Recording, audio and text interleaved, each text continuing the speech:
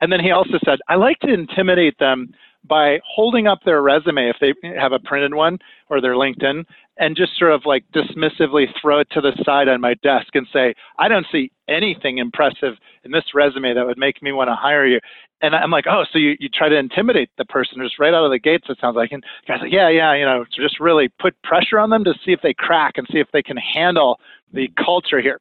And so I asked the guy, is it working or not working? He said, it's not really working because people don't really come back for follow-up interviews. And I said, okay, well, I just said, look, I'm going to tell you some tough love just because I want this to be useful to you, but like your entire approach to interviewing is all wrong. So whatever you're doing, like don't ever do any of that ever again. And let's talk about a better approach yet to treat people with respect. Welcome to Elevate, a podcast about achievement, personal growth, and pushing limits in leadership and life. I'm Robert Glazer, and I chat with world-class performers who have committed to elevating their own life, pushing the limits of their capacity, and helping others to do the same.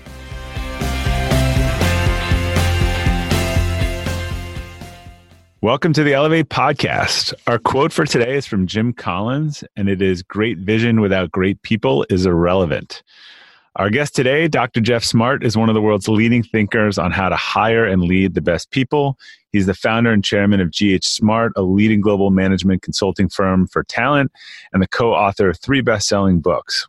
One of those books, Who, The A Method for Hiring, is a New York Times bestseller and is considered a leading resource on helping any business make better hiring decisions and develop top talent. Geoff has personally advised 3 governors, a White House fellows, and a president of one World Bank. And I'll just throw in some personal commentary here, which is that every meeting I have been in with businesses or board recently, people are just talking about how getting people is their number one challenge. And you all have the top person here today. So all of your problems are about to be solved. So Geoff, I'd like to set the bar high. So Geoff, with that, welcome. I'm excited to have you on the Elevate podcast. Great, Bob. It's great to be here. Thank you. So before starting your business career, you got a PhD in psychology, becoming the youngest PhD recipient, I think, in the history of your school. What compelled you to pursue a PhD degree at such a young age?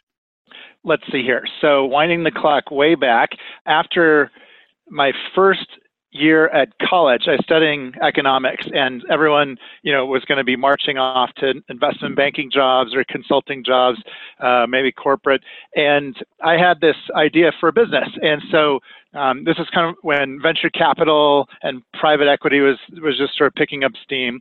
The idea was, what if we helped people who were investing in businesses do a better job of evaluating the people part? And so that idea was with me through college, and then it made me want to go get some extra training in the area of evaluating leaders. So that's why I went off to grad school, got a PhD in psychology, but it was mostly business psychology around how organizations operate, leadership, et cetera. So that was the motivation for going off and studying this topic more in depth. And you had a little bit of this in your blood, right? Yes. Yeah, I grew up. So my father was an industrial psychologist. I have a whole extended family of people in various places around psychology and sociology. So the thought in the back of my mind when I started my firm in 1995 was there is a whole world of how to systematically look at leaders and teams. That's, the world of industrial psychology. My father was in that field. I was aware of it. And yet here's this big world of whether it's companies or venture-backed startups where a lot of their pain and suffering is coming around, putting the wrong people in the wrong places and destroying jobs and destroying the value of businesses. So if you put the two together, that was the sort of kernel of insight and why I chose this field and why I started my firm. So the dinner discussions, there must have been a lot of psychoanalysis at your dinner table as a kid. Definitely. Yeah, my dad was a psychologist. My mom was a speech therapist. So I got a lot of constructive coaching along the way. And did your views on hiring and leadership how much came from your research or some of your dad's work, or what was yours from what you studied, and where did you kind of grow up with certain beliefs that you sort of followed with?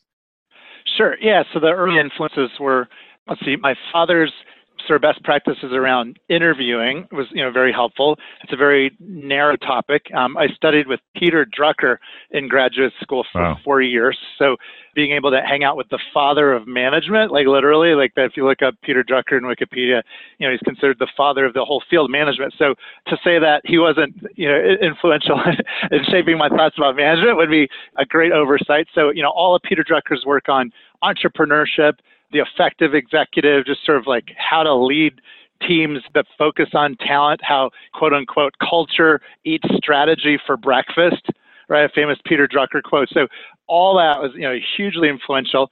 My actual dissertation study was on how venture capitalists evaluate the people that they invest in. And so, I looked at 50 years of research on, methods used in due diligence and how to evaluate people, and then did a bunch of original work to sort of see were there specific practices that led to investing in the right people and actually having those deals make money versus investing in the wrong people and losing out. So the idea of creating criteria lists and scorecards and collecting data and putting up, management due diligence next to financial or market due diligence, all that came out of my research project.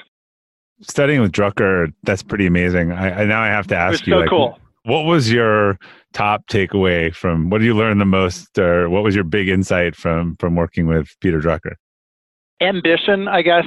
So he profiled a lot of super successful leaders over the time that I knew him, and Drucker had this kind of like undertone of respect for people who created bold visions and then architected the teams and the organizations to go make it happen. So I don't know, if that's one thing or three things, but what I learned from him was a mindset of don't limit yourself too much.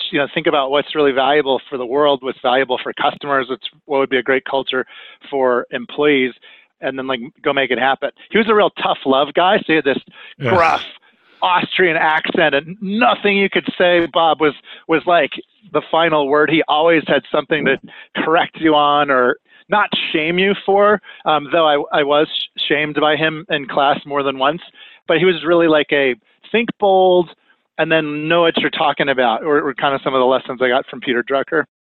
So tell us a little bit about GH Smart and why you started it and what you do and how you kind of brought all these principles into helping other companies.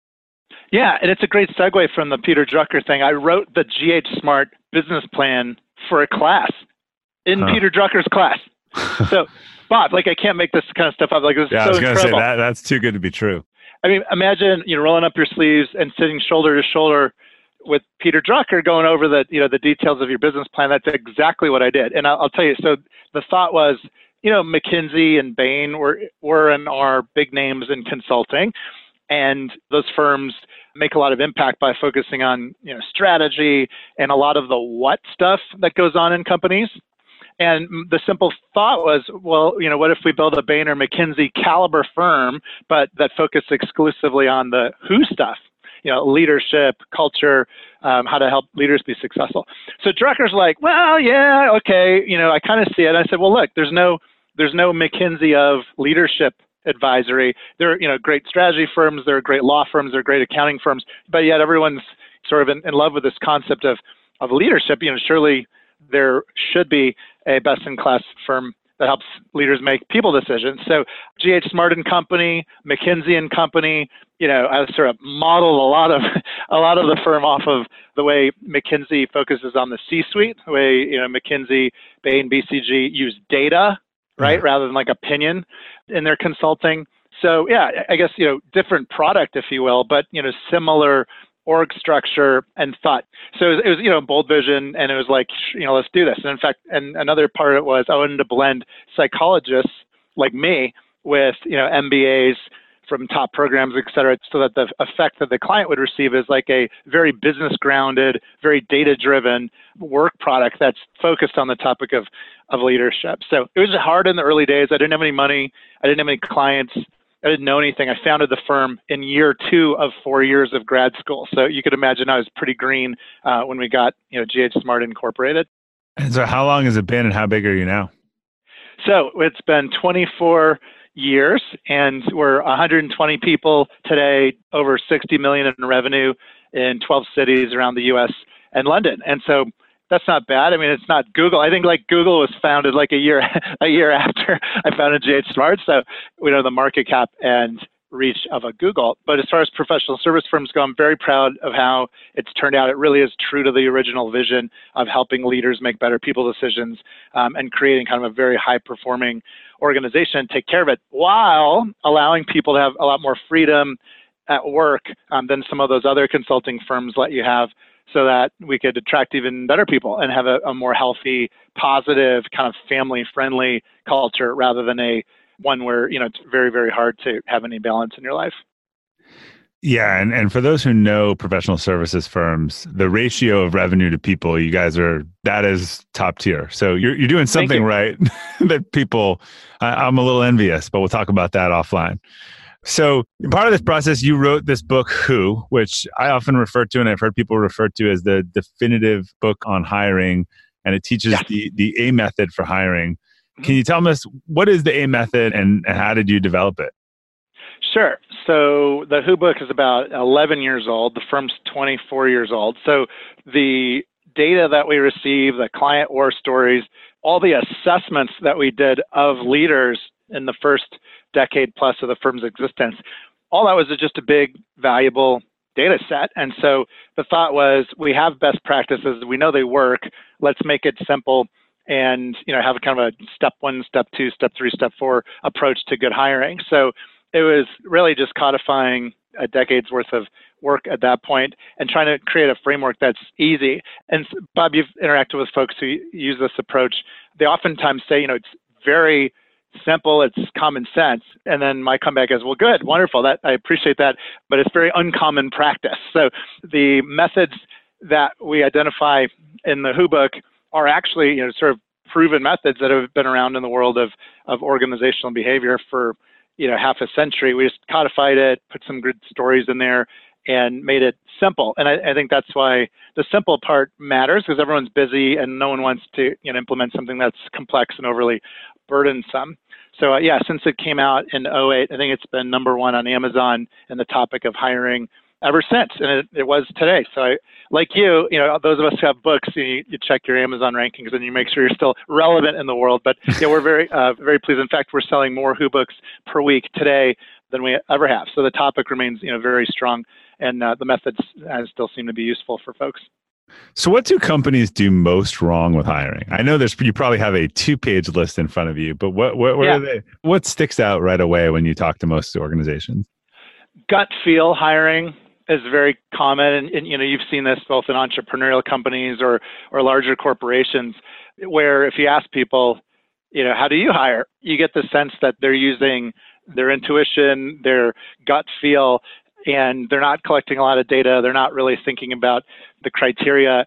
And so, that's very, very common. Like, at least in my back, 25 years ago when I did my PhD work, my research suggested that at least half of the hiring managers or investors or board members out there just use a pure gut feel approach. Do you like this person? Do you not like this person? Oh, this person, went to my alma mater. Oh, they like the same sports team. Like, stuff that doesn't matter at all, and predicting someone's performance is very oftentimes the things that get them hired. Have you ever owned something that inspired you to up your game? 2 years ago, I bought a dual suspension mountain bike for the first time, and it pushed me to ride trails that I had never been willing to try before. When we own exceptional things, they inspire us to do exceptional things. The all-new Lexus GX has exceptional capability that will have you seeing the possibilities you never knew existed. Its advanced technology and luxurious interior mean that wherever you go, you'll never go without. The Lexus GX comes with available dynamic sky panorama glass roof, available front-row massaging seats, best-in-class towing capacity, available 33-inch all-terrain tires, and available multi-terrain select. I've seen the new Lexus GX popping up all around my town, and not only does it have the capabilities to take you to new places on and off the road, but it's a great-looking car. The new Lexus GX is ready to raise the bar for you. Live up to the all-new Lexus GX, luxury beyond limits. Experience amazing at your Lexus dealer. Hey, Elevate listeners. Whether you're selling a little or a lot, Shopify is the partner you need to keep the cash register ringing for your e-commerce business. Shopify is the global commerce platform that helps you sell at every stage of your business. Shopify helps you turn browsers into buyers with the internet's best converting checkout, 36% better on average compared to other leading platforms. I advise a lot of companies in the e-commerce space, and almost all of them have migrated to Shopify. And as a buyer, what I love about buying from Shopify-enabled sites is that they already know who I am, and I don't have to create a new account or enter all my payment info. The Shop Pay service makes it faster and easier to buy, which surely helps with conversions. Shopify powers 10% of all e-commerce in the US, and Shopify's award-winning help is there to support your success every step of the way. Sign up for a $1 per month trial period at shopify.com/elevate, all lowercase. Go to shopify.com/elevate now to grow your business no matter what stage you're in. Shopify.com/elevate. So, Geoff, you're going to be very proud of me when I tell you this story. We've read your book. We're all in on Who. I've seen you speak several times. So someone on LinkedIn wrote an article a few weeks ago to everyone a question because, that's how you get engagement. And they said, what's your favorite interview question? And they tagged me in it too. And all these responses about this question and that question and all that stuff. So I went in there and I was channeling my Geoff Smart and I left a comment. I said, look, I'm reading all these questions, and what I've come to understand is that no one actually empirically knows whether these questions work or not. And I've come to understand that it's really about the entire process of hiring from A to B, and that there is no these magic bullet interview questions. You guys have no A/B testing to know that it actually works, and it just and they love it. Everyone was so proud of their defining question, and so I thought of you when I said it. Did I answer that correctly? You did. You really did. And it's funny, as in this day and age, I still get asked, and you do. People say what are the magic interview questions, or what's a great interview question? And it's not about the question; it's about the picture, system of it. Yeah. Otherwise, you don't get a good result. It's funny, you remind me, I was at a semiconductor company who was having its annual offsite, and I was doing a little chat on how to hire and lead teams. Someone in the back raised his hand and said, he's like, okay, I know you're going to give us all your approach to hiring, but first, I just wanted you to know, I have the best interview question. And I thought, well, what a treat this is. I have a freaking heckler in minute one of this, offsite of this Fortune 500 company. So the guy goes, yeah, Mike. And I said, well, please, entertain us with your question. He said, I love to ask people, but you got to look them right in the eye. And you say, if you could be any kind of animal, what kind of animal would you be and why? And everyone laughed. And I said, well, that's really entertaining. How effective is it in hiring? He said, well, I don't know. We have a horrible hiring success rate, but at least it makes the drudgery of the hiring process less boring. And everyone laughed to that too. So there's a lot of homegrown interview questions or methods, and there is a very short list of approaches that work really well, and a very long list of approaches that just don't get you to the results that you want. Yeah, what occurred to me is a lot of people can point to their best people they've hired and say, oh, and so had a great answer to that question. But they might not know how many amazing people they disqualified who didn't answer that question well, who would have been a performer. That's why it's this whole notion of these voodoo questions. They're just not statistically valid. Yes, agreed. And it's not people's fault. We don't get trained in how to hire people in high school or college, or even in most grad schools these days, or even in the workplace. It's just, folks know that the topic's important and it feels like a no-win situation. And that's part of the fun of the work we do in this very narrow, but hopefully important space, because, there are very clear methods that work. And fear not, it is possible to increase your hiring success rate from the abysmal 50%, which is average throughout the world, in hiring success, as defined by, a year later, did you regret hiring that person or not? And so half the time people are like, that was a hiring mistake. But if you can increase from 50% success to 90% success, wouldn't you want to know what that formula is and to follow the best practices? And without delivering us an audible version of Who, can you give us a little overview, a framework of what a good process looks like for a company, and a process versus bunch of interview questions? Yeah, I'll keep it super brief, but if what you don't want to do is bring people in and then ask them stupid questions that don't matter. What you don't want to do is be, very disorganized, and it's frustrating for candidates. What you don't want to do is take a lot of time, weeks and weeks and weeks as your good candidates, get snapped up other places. And what you don't want to do is use your highly biased gut feel, when hiring people. So those are the what not to do, is the sort of voodoo methods. So what do you do? All you have to do is 4 things, and you have a snowball's chance of approaching the 90% hiring success rate. And the 4 things in this method are just simply, 1, you create a scorecard for what success means in a role. And without getting into too much depth there, all it is yes, it has to be written down. Yes, it lists the outcomes they expect someone to achieve in a role, not the ideal profile, not the past-looking stuff that people sometimes use as shorthand for what they're looking for, someone with 10 years of experience, blah, blah, blah. No, a scorecard basically says, hey, for this role, here are the measurable outcomes we need this person to achieve. Here's some of the competencies that we think are really important for our firm, culture stuff, et cetera. So basically, scorecard is just like a set of criteria. So once you have that, you're off to the races. The second step is source. Like, how do you source good talent? There are bad ways and good ways to source good talent, so you have enough candidates. That one's, before we hopped on this call, you and I were talking about how so many folks we see today are struggling to source talent because the unemployment rate is so low, et cetera. The third step is called select, where you do pull out some good, proven, rigorous interview methods to capture data about people. And by capturing data, you can make better decisions than just using your gut feel. And then the fourth and final step is called sell, where we looked at what are the things that make someone say yes to your job offer. And we identified 5 things that seem to make people accept their job offers, whether it's for entrepreneurial sized companies or megacorps. Yeah, I want to double click on a bunch of these, a couple of these. The first is the scorecard, which I think is the most important thing because it gets everyone started on the same page. And I do a lot of channeling of Geoff. I have a lot of people that call me, we're in marketing industry, and they say, I want to ask you a question. We're hiring a sales and marketing person. And I go, uh-oh. Because I just have seen, I'm like, well, are they sales or are they marketing? Do they have sales metrics or do they have marketing metrics? Like, just more than anything for me, that one always leads to like, someone's going to be pissed in 6 months. And the scorecard just forces everyone to define. I don't know whether you or someone else said, like, if in 6 months, if you had to write a check or not write a check, what are the things that you would need this person to do? That's nice. That wasn't me, but I like that as a litmus test of whether they're adding value or not. Yeah, if you were to pay them all the money or nothing, like what would they have had to get done? That's what someone said. Yeah. That's cool. Yeah, I like that. Yeah, I think it's like, so you're hitting a theme that I think is important.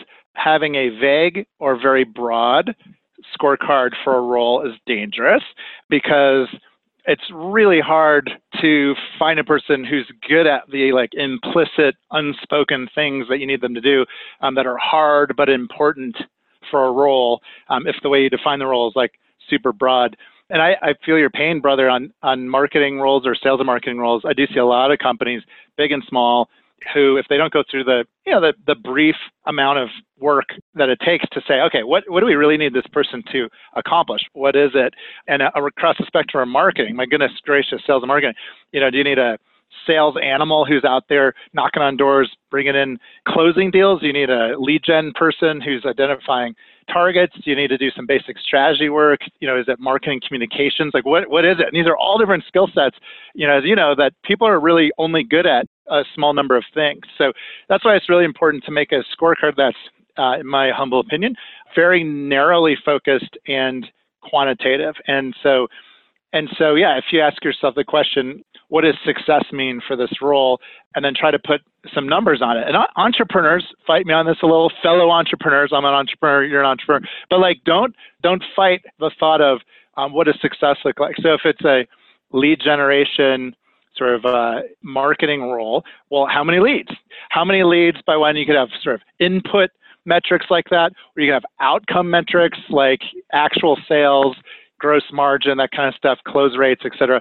So anything that basically says what you want them to be doing or what you want them to be accomplishing should go on the scorecard. And then important culture elements, So you keep winning awards for culture and being a great leader, Bob, and you and many others realize that, culture matters a lot. So putting what's special about your culture also on the scorecard in the buzzwords of your own firm. So whereas other firms are X, we want to be Y, we're going to put that on the scorecard so we might make sure that we hire people who match the culture, because at least half of the reason that mishires happen is due to culture, not due to a technical deficit.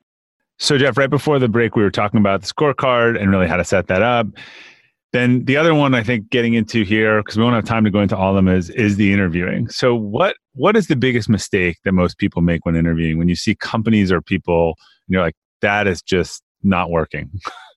So one very common, horrendous mistake, and I learned of this one before I even started our firm. This is just from doing the literature review of interviewing methods and like what works and what doesn't work over 50 years of research, thousands of studies. So research and practice say, don't ask people hypothetical interview questions. So like a hypothetical interview question is, Bob, how would you resolve a conflict with a teammate if you joined GH Smart? And like, what might Bob say if I ask you a hypothetical question like that? I might give you a hypothetical answer. I think you would give me a hypothetical answer. And then I'm sitting here left not really knowing what the real Bob is. Is real Bob is collaborative and as win-win oriented as his answer is in this hypothetical scenario?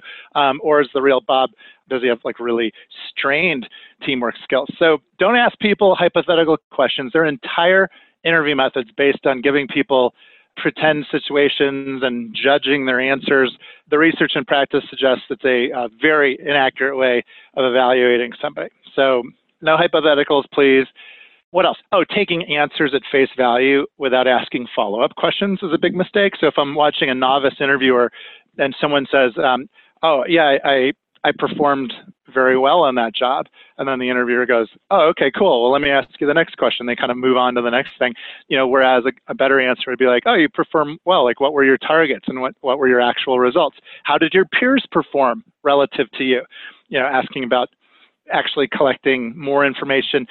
We find asking what, how, and tell me more questions are very helpful. What were your targets? What were the results? How did you do that? Tell me more. These are ways to get more depth and better data out of answers rather than just letting someone tell you one thing and then move on to the next topic. And ask those questions and then don't let the person off the hook. Like sit with it. I think a lot of interviewers jump in too quickly, right? And let them, there's a little uncomfortable silence and they let them off the hook. That's right. So don't let them off the hook. I remember I asked a concrete pumping entrepreneur, like his business was pumping concrete. He's a real tough guy, real calloused handshake type gentleman. And I remember I was helping a venture capital firm decide whether or not to invest in his business.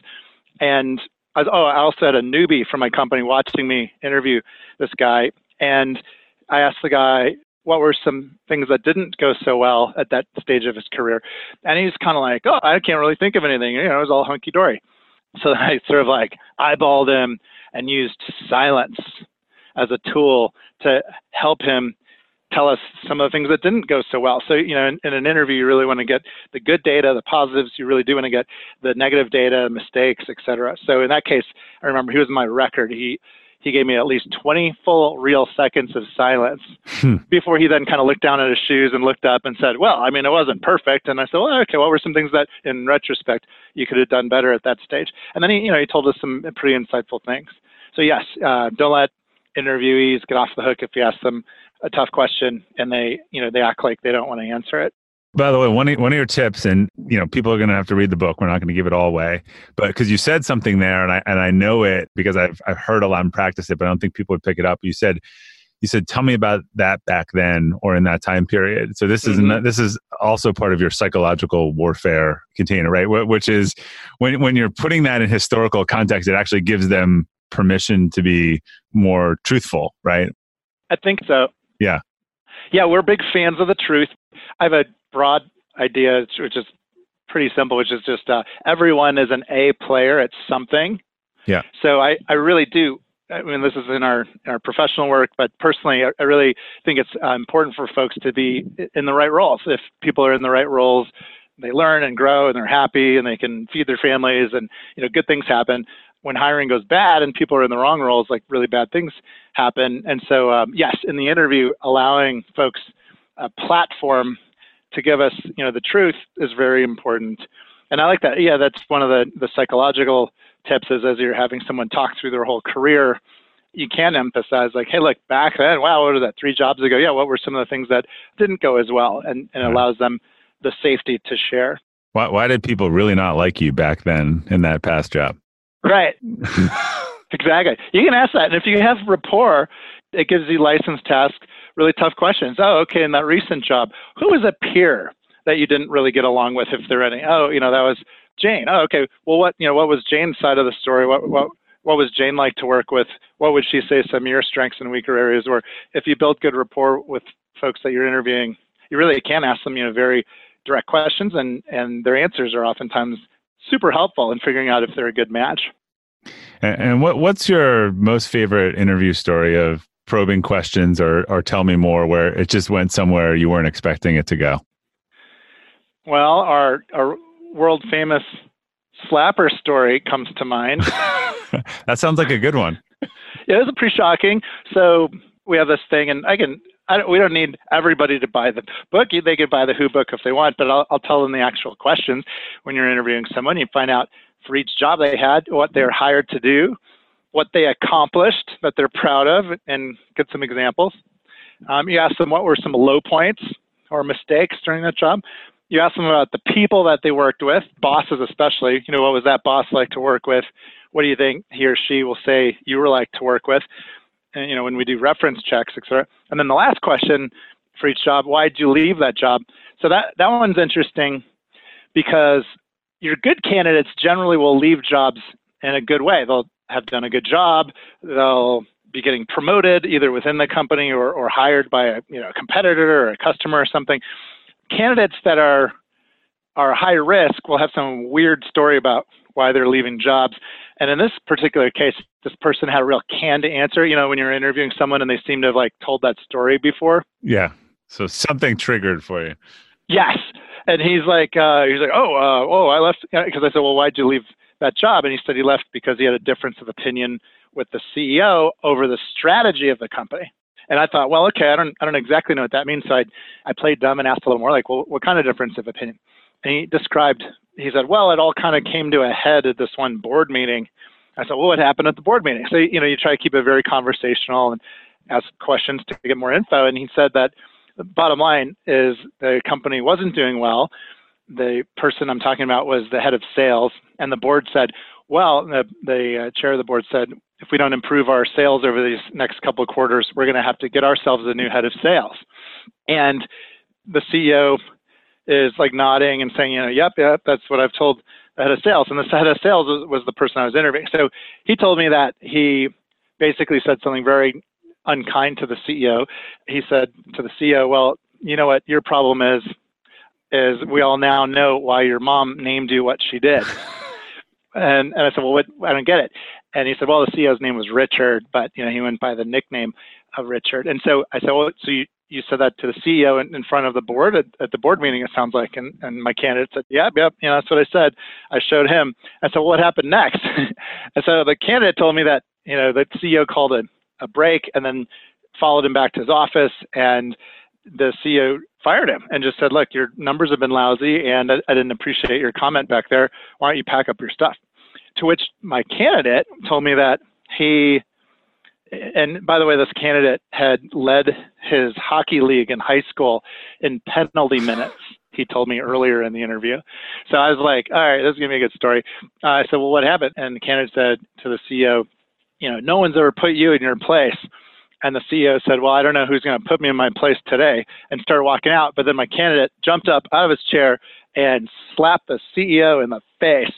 And I tried not to look stunned when the candidate told me that story. Being a good interviewer, I said, well, what kind of a slap was it? And so, as it turns out, it was like a big open-handed frontal assault on the CEO. So this candidate then admitted that he calls it his $3 million slap. And I asked him, well, why do you call it that? And his stock options, which he would have gotten if he had just gotten fired or left the company, because he slapped the CEO in the face at a board meeting, he didn't get those. So My candidate then revealed all that, but it was only after the probing questions and finding out more of the story behind, the whole like difference of opinion on the strategy answer. So that just goes to show you got to watch it when folks are, giving you kind of a canned answer, and there's an opportunity to ask the follow-up questions to find out the full story. Yeah, even as you told that story, and I'm thinking about how many people would have stopped at 10 different points, and it's already pretty bad and pretty salacious, right? But yeah, and they would have been like, "That's bad," but you just kept going with it, either because you know how to do this, and I think a lot of us probably stop rather than going until the end. Yeah, I think that's right. And we get nervous, or we think, oh, I don't know, is this appropriate to ask follow-up questions? This is a really touchy, sensitive topic this person's revealing. And the answer is, as long as the questions are legal. So obviously, don't ask people illegal questions. Don't ask them where they're born. Don't ask them about sexual orientation. Don't ask people if they're pregnant. Don't ask moms or dads about their interest in having more babies. Don't religion, ethnicity. Lots of questions that are not appropriate to ask people because they have nothing to do with their job performance. But if it's just the person's a little bit uncomfortable and it sounds like they're really telling a juicy story, I say get out the popcorn, use reflective listening, and really understand that moment in their history. When you're hiring for your small business, you want to find quality professionals that are right for the role. That's why you have to check out LinkedIn Jobs. LinkedIn Jobs has the tools to help find the right professionals for your team faster and free. LinkedIn isn't just a job board. It helps you identify and hire professionals you can't find anywhere else, even those who aren't actively searching for a new job but might be open to the perfect role. Case in point, last year I asked the CEO of a major ski resort how he got his job, and he told me that he saw it on LinkedIn and decided to apply. In a given month, over 70% of LinkedIn users don't visit other leading job sites. So if you're not looking on LinkedIn, you're looking in the wrong place. On LinkedIn, 86% of small businesses get a qualified candidate within 24 hours. Hire professionals like a professional on LinkedIn. The team at LinkedIn is also constantly finding ways to make the process easier. They even just launched a feature that helps you write job descriptions, making the process easier and quicker. Post your job for free at linkedin.com/practical. That's linkedin.com/practical to post your job for free. Terms and conditions apply.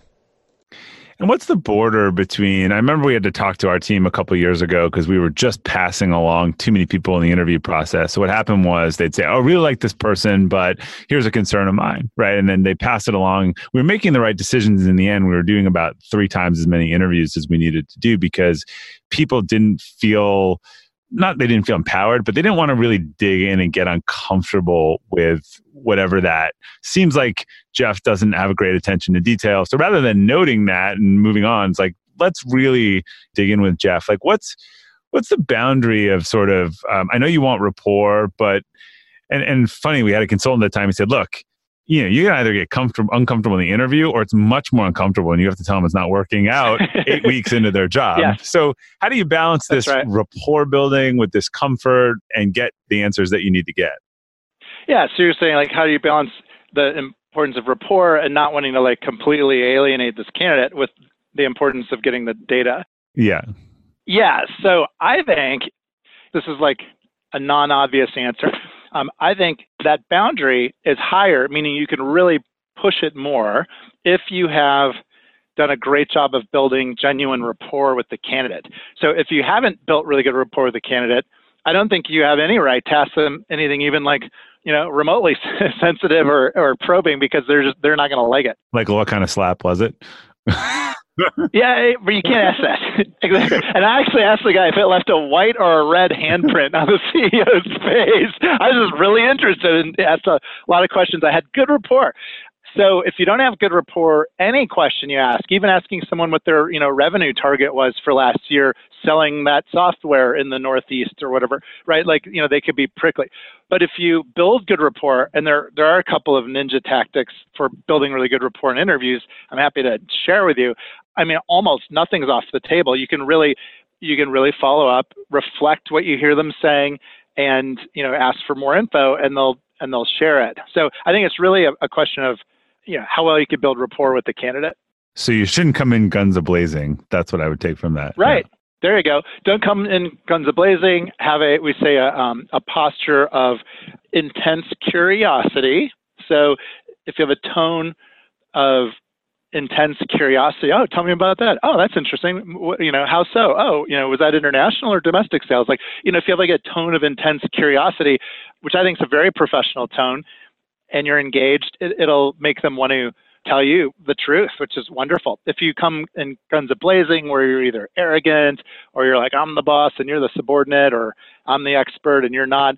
I had one person come up to me at an international entrepreneurship conference, and he told me that he was having a tough time getting people to come back for interviews. Like they didn't like him and they didn't like his company. And I was like, well, what are you doing? And he said, well, I saw it in a movie once. He's like, but I like to, for a sales candidate especially, I like to pull out a pen and I like to kind of scream in their face, sell me this pen. And I'm like, are you serious? And he's like, yeah, I do that. And I'm like, oh, okay. And then he also said, I like to intimidate them by holding up their resume if they have a printed one or their LinkedIn, and just sort of like dismissively throw it to the side on my desk and say, I don't see anything impressive in this resume that would make me want to hire you.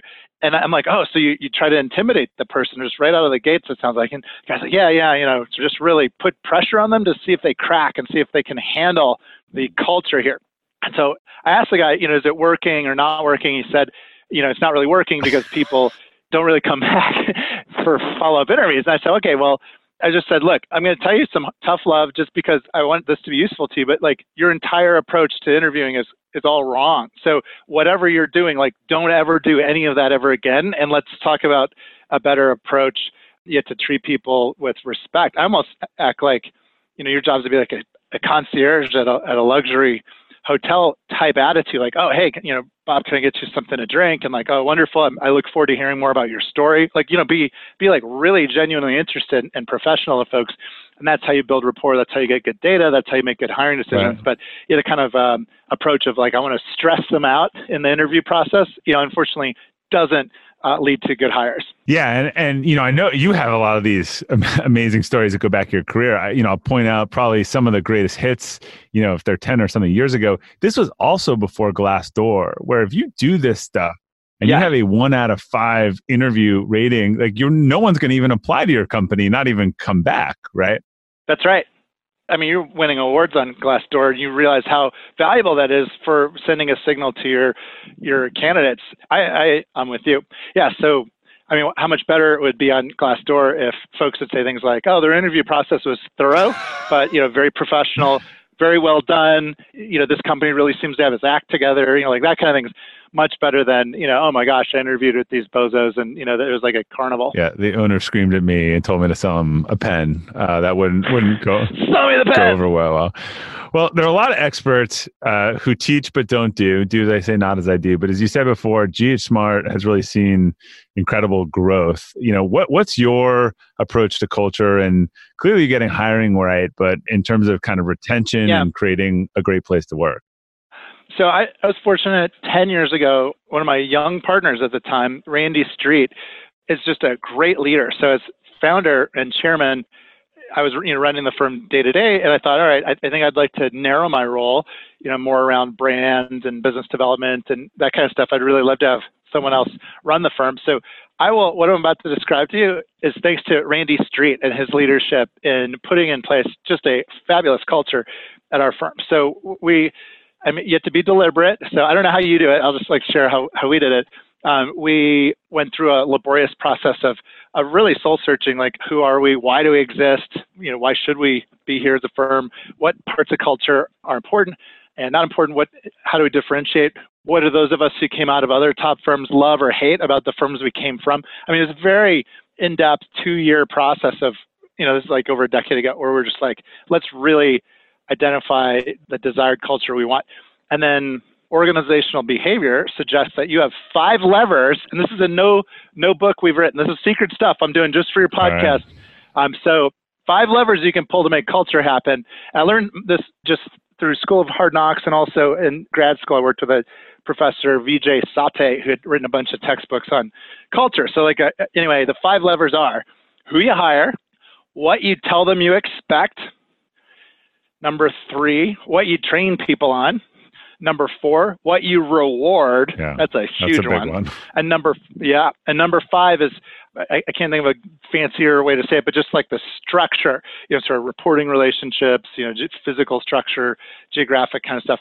So who you hire, what you expect, what you train folks on, what you reward, and then the kind of structures you have set up in your firm. Those are your 5 levers. We cranked them very hard in the direction of we wanted to have a culture of freedom, a culture of being able to give people feedback to accelerate their development, but not have it be scary. Have it be like supportive and almost like the way families talk to each other as opposed to stilted and overly formal. Transparency came out as something we really wanted, so we decided we're going to share all our financials with everybody in the firm internally. A number of things just came out as like, here are the ways that we're going to architect and really promote the culture that we want. And we do twice a year surveys, and we're like constantly trying to measure, make sure we're not going off the rails on some of the core tenets of our culture that, show up in our values, et cetera. So it's a lot of stuff you've, heard before, but I don't know if you agree or disagree, it actually takes real work and deliberate work to hone the culture that you want at your firm. Every firm has a culture. The question is just, have you been articulate about what you want it to be, and are you mindful of the forces that shape it? I would say you have it by design or by default, and I have a similar but different framework. I think the things I've seen in great cultures, it's either 5 things or I think 3 things and 2 modifiers. So I think consistent thing I've seen is that they have a vision, they have real values, not the like core value, art, integrity, stuff all over the wall. Right. I say the real core values are a differentiated point of view that they actualize. And then they have goals and targets. And the modifiers for those on me are clarity and consistency. So great cultures have clear vision, clear values, clear targets, a consistent vision, consistent targets, consistent values. And there's just this alignment between what people say and what they do. Yes. I love that. Yeah, it's fun. It's building a healthy culture, and you know this as well as anyone.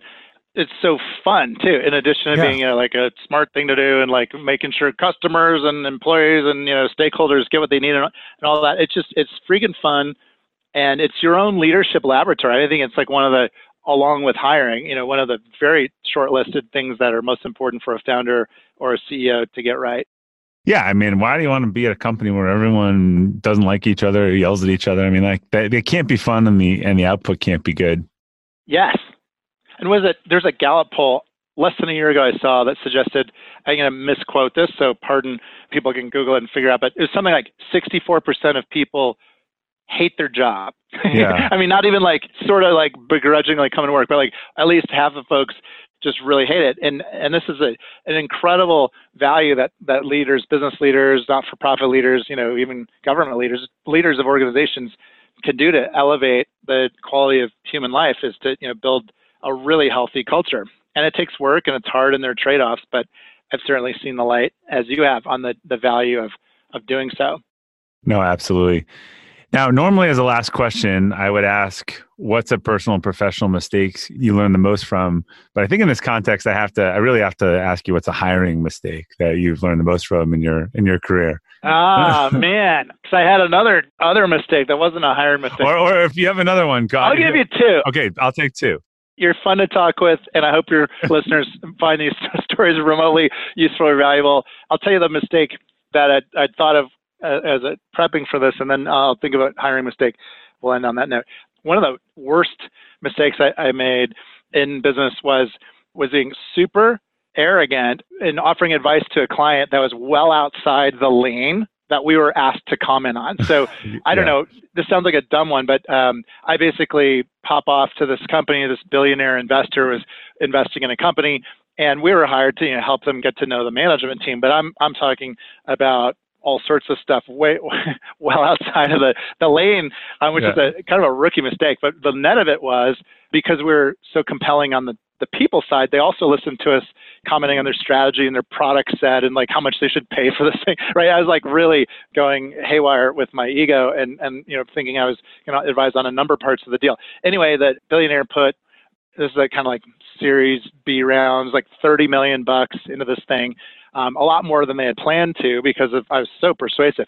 As it turns out, although our take on the people part was pretty accurate, our irresponsible take on the other stuff wasn't accurate. They lost 100% of the investment, and I felt horrible. And so I don't know what that translates into more broadly, but basically knowing your value in this world and then being very comfortable playing your strengths and kind of being very careful if you're going to go outside of your lane of expertise was the lesson learned on that one. That was a good one. And now you're going to give us the bonus one. Yeah, the bonus one is, let's see here, hiring mistakes. There's a clear one I have in my mind, and I'll share it now. So I think we have a 95% hiring success rate within GH Smart over the last 20 years. So it's super high, but 95 isn't 100. So yeah, I mean, we definitely have made hiring mistakes. So here's one. We have a teamwork culture. Team. We love teams. We have client teams. We team together. We're very communicative and very teamy. And we hired a lone ranger. So we hired someone who wasn't a team-oriented person. And so we worked the process, lots of data, and they had performed very well. But the way that they had performed, I missed it. The way they had been successful was to be an individual expert, and they were not very good at communicating with peers or others on the team. For example, one of my colleagues set up a lunch for this new person to meet some clients in their geography, and the new person no-showed the lunch, like just didn't show. Like stood up the client and my colleague and like didn't even apologize for it. And so we had realized that we had a gap actually in our reference script, which was that we weren't getting as much input from peers. And so while this person really sucked up well to clients and bosses, and they leveraged junior people pretty well, they had a big gap in their peer relationships that we really didn't pick up as well as we could in the interviews or in the references. So since then, we plugged it with more peer, how'd your peer rate you, give me some peers to talk to, that kind of thing. But that was really painful because what we found is this person really wouldn't be willing to invest in peer relationships and therefore wouldn't be successful at our firm. So they lasted 6 weeks, and then we just said, hey, look, you seem to really like working solo, and we're a team-oriented place. Why don't you go work solo? And that's probably going to be a better match for you. And they agreed and went. One of our clients in Southeast Asia said we released their soul into the economy, and they and they did fine. And it's all back to fit. But yeah, that one I felt like I was personally responsible for that one. I'd missed it in the interviews and hadn't talked to any peers. All right. Well, those are both very good. I think there's a lot people can take from both of those stories. Well, how can people get a hold of you and your work and your company? Yeah. So geoffsmart.com is my website that has a bunch of free tools and interview guides and scorecard templates on it. So geoffsmart.com is my personal author website, which has goodies that folks can get for free. And that's for our Who book, Power Score, and Leadocracy. My colleagues also have a book that just came out a year and a half ago called The CEO Next Door, which is about how to become and succeed as CEO. So all of our book content and free templates are available there for folks. Okay, great. Geoff, thanks for sharing some time with us today and your story. Pleasure. I have gotten a ton out of your work, and it's been a huge part of how we've improved our hiring culture at Acceleration Partners. So I hope our listeners will enjoy the same and appreciate you spending some time with us. It's a pleasure. Thanks so much, Bob. All right, to our listeners, thanks for tuning into the Elevate podcast. We'll include links to Geoff and his books on the detailed episode page at robertglazer.com. If you enjoyed today's episode, I'd really appreciate it if you could leave us a review, because it helps new users discover the show. If you're listening on Apple Podcasts, you can just select the library icon, click on Elevate, scroll down at the bottom, and leave your review. It's that easy, I promise. It only takes a few seconds, and we much appreciated. Thanks again for your support. Until next time, keep elevating.